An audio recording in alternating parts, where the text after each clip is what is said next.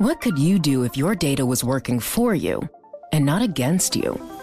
With Bloomberg delivering enterprise data directly to your systems, you get easy access to the details you want, optimized for higher level analysis, and financial data experts committed to helping you maximize your every move. Our data is made for more, so you can show the world what you're made of. Visit Bloomberg.com/enterprise data to learn more. Hello, welcome to the Bloomberg Business of Sports podcast, where we explore some of the big old money issues in the world of sports. I'm Michael Barr. I'm Scarlett Fu. And I'm Damian Sassower. And we have the founder, president, and CEO of the Fairfax Group and co-founder of Transparency International, also a former member of FIFA's Independent Governance Committee.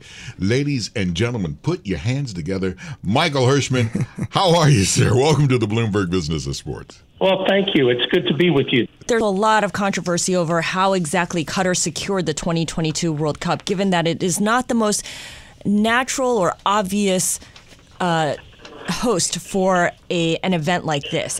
And there's a lot of stuff going on behind the scenes that very few people actually see. I know that you are a corruption investigator by trade.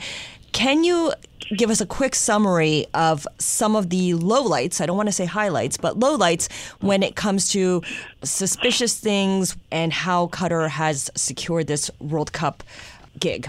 I'm happy to do that, but let me begin by saying that we're beyond the controversies at this point.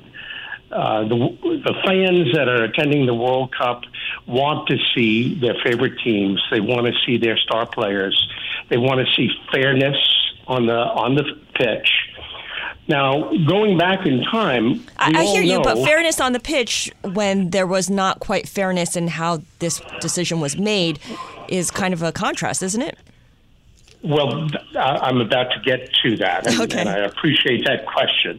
Look, FIFA, the leadership in FIFA created a culture of corruption that surrounded the awarding of World Cup contracts, whether they be host city contracts or media contracts, for years and years and years before this particular bid ever happened. It was the way of life at FIFA. That's why FIFA had to be reformed. That's why the leadership had to be changed. This is not about Qatar, nor was it about Russia, nor is it about the U.S., Mexico, Canada, and how they won the World Cup. It was about how FIFA behaved in letting these contracts, in awarding these bids. And that has been reformed. Michael, I completely agree with you. Now is the time to look forward. But, I'm getting reports and I'm seeing images here of, shipping containers that have been retrofitted to serve as housing and accommodation for the nearly 60,000 soccer fans to view the World Cup. I'm hearing about queues of 1, 2, 3 hours long to get a half a liter of Budweiser for £12. I mean, my question for you is, did FIFA, even though we've corrected, the situation, going forward, I mean, are we still about to feel the impact of something that at least, some of the pictures I'm seeing equates to the Fire Festival in the Bahamas with Billy McFarland? I hope that that's not going to be true or isn't true. Look, there's no perfect place to hold a World Cup. If you're looking for perfection in a country, you're going to have to look on a different planet, because every country that has held the World Cup or will hold the World Cup has problems, including the next World Cup, U.S. Mexico. We can talk right now about security issues. The fact of the matter is, the Qataris are going to do the best they can to try to expedite not only travel to the World Cup, but shorten the lines. They have built a multi-billion-dollar transportation system, trains, buses, to get people to the World Cup. And let's not forget, this will be the first World Cup where it's all held around one city, where you don't have to get on a train or a plane or a long bus ride to get to see a game at a particular stadium. So the advantages, I think, outweigh the challenges. Let me get down to a basic point. I want a beer.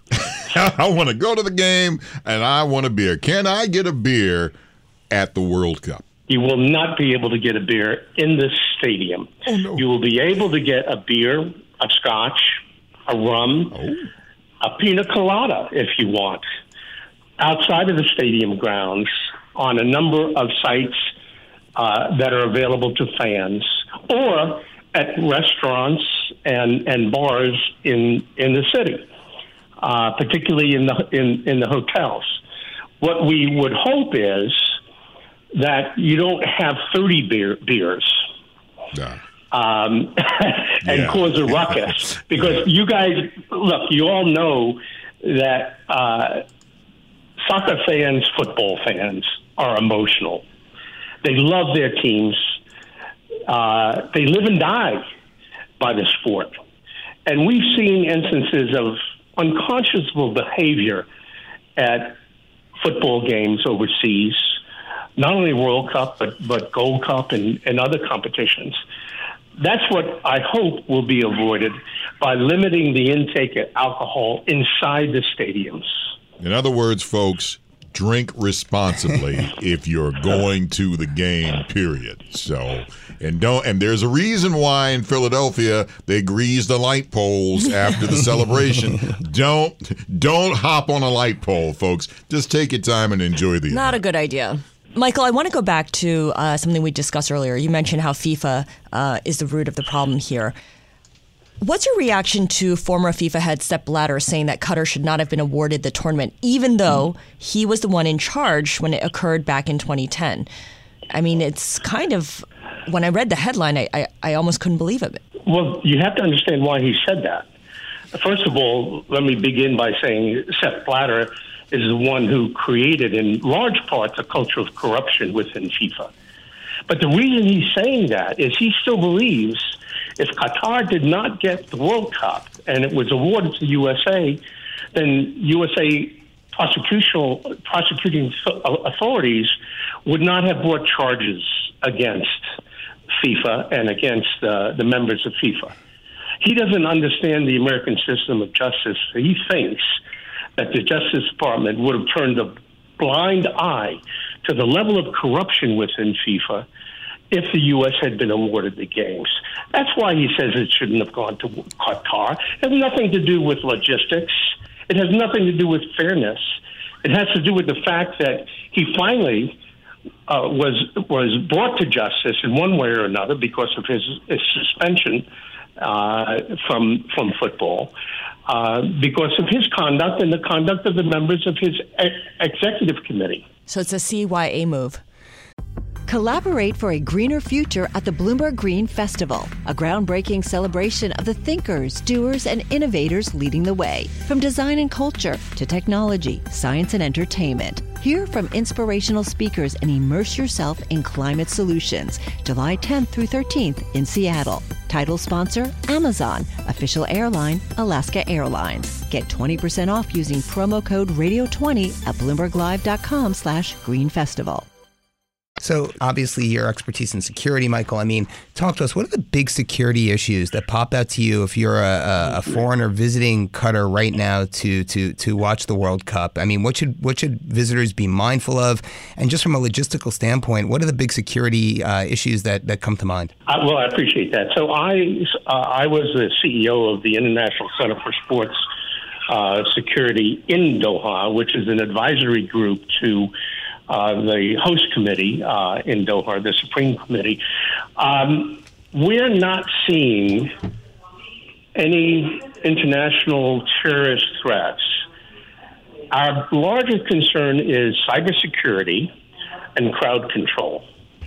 Now, having said that, when you're holding or hosting any sporting event, whether it be a Super Bowl or a World Series or a World Cup, you've got to be continually alert 24/7.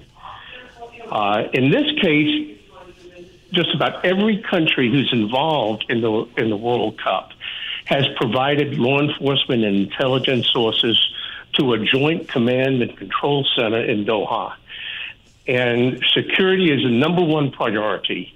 There are probably more cameras, for example, in and around the stadium and the fan villages and the fan sites in Doha than they are in all of the City of London. And the City of London is well known for having a lot of cameras.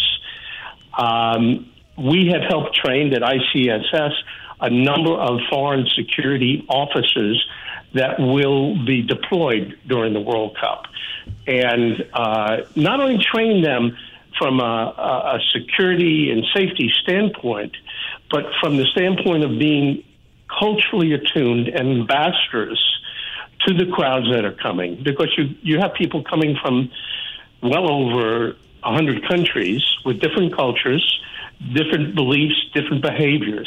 So it's a challenge, but given that Qatar is such a small country and we're dealing with sites so close together, it makes it a little bit easier to secure an event like this than one where you're having to deal with multiple cities or, frankly, multiple countries. Right, like the 2026 tourney, right, where the U.S., Mexico, and Canada are each going to be hosting. I mean, that must be a logistical nightmare. That is going to be a security challenge, no question about it. Forget about the visitors. Let's talk about the players and their safety, right? I mean, what's interesting to me is you're hearing these reports. I mean, obviously we know, Qatar is not a big fan of rights for LGBTQ, and we at all concerned for Harry Kane, for England, for some of the players who are using this stage as a way to, kind of express their views? I don't think so. Look, the good news is that sports can have such a positive impact on change. And we have seen that in Qatar. We have seen them institute new rules governing the use of migrant workers and helping improve the environment for foreign workers in Qatar. We have seen a lot of good, positive changes, and that is, I think, attributable to sports. And I always urge sports players, teams, federations, confederations, whatever the entity is, to speak out for democracy, to speak out for human rights, to speak out for civil liberties and press freedoms, because sports can make a change. Now, Qatar has made it abundantly clear that they don't care what race you are, they don't care what religion you are, they don't care what your sexual orientation is. You're all welcome. And they're going to protect the rights of everyone who comes to the World Cup. And this is a sea change in outlook in a country like Qatar. Now, look, it's not only Qatar that has this culture. It's many other countries in the Middle East. Sure. It's the Saudis, it's the Emiratis, it's the Kuwaitis, it's the Omanis. They're all going to be paying very close attention to the changes in Qatar, and I think that's going to lead to a much more progressive environment throughout the Middle East. I want to get into some of your background, and this is for the youngins out there who may not know all of the stuff that you have done in your past. You served on the senior staff as an investigator for the Senate Watergate Committee. And I want, if you can, and help an old newsie, can you take me back to that time and what it was like during that time when you were going through the Watergate investigation? It was scary. I was a deputy chief investigator for the Senate Watergate Committee. I had some years of experience, not too many years, but a number of years of experience previous to that in high-level corruption investigations. When I first got to Washington, though, I really was asking myself at the very beginning, are we really doing what's right for the country? We're going after the president and his closest associates. What is it going to do to the country? After about 5 or 6 weeks of looking at evidence and facts that were building up, I had no doubt that we were doing the right thing, because above all, the rule of law was threatened. We were dealing with a group of individuals, the Ehrlichmans, the Haldeman's, and the president himself, that thought they were above the law. And this may resonate, by the way, in terms of a more recent president. I remember seeing those on TV, and I remember the John Dean moment where, quite frankly, all of a sudden he realizes that there are tapes out there, and John Dean is like, for the love of God, get the tapes. It's like, and that changed the whole thing, the whole complexion of Watergate. It was a simple question that was asked to Butterfield, and the response, thankfully, the response was an honest response, because we had wondered why so many people had good recollections of some of the things that happened, and Butterfield was the one who said, well, everything is recorded in the Oval Office. And that happened on a Friday. Yep. And we had to keep that very, very quiet until the hearings on Monday. But it indeed was not only an eye-opener, but it changed the game in terms of our investigation. I apologize, everybody, but I'm an old newsie, and just the background of what I couldn't. It was like you're talking to a man who has so much to offer in terms of information and knowledge, and I had to. It's okay. You can apologize. That's fine, Mike. Michael. But you have to understand, you're also speaking to a sports nut. Yeah, right. Michael Hirschman, founder, president, and CEO of the Fairfax Group, and co-founder of Transparency International, and he has so much to offer about soccer and FIFA, especially with the World Cup. Michael Hirschman, thank you so much, sir, for joining us on the Bloomberg Business of Sports. Well, I appreciate it, and let me end this by saying, "Go USA!" Hear, hear. I heard that. This has been the Bloomberg Business of Sports podcast, where we explore some of the big money issues in the world of sports. I'm Michael Barr. I'm Scarlett Fu. And I'm Damian Sassower. And by the way, you can catch our podcast every Monday, Wednesday, and Thursday. And by the way, you can download this show wherever you get your podcasts. Collaborate for a greener future at the Bloomberg Green Festival, a groundbreaking celebration of the thinkers, doers, and innovators leading the way. From design and culture to technology, science, and entertainment. Hear from inspirational speakers and immerse yourself in climate solutions. July 10th through 13th in Seattle. Title sponsor, Amazon. Official airline, Alaska Airlines. Get 20% off using promo code radio20 at BloombergLive.com/Green Festival.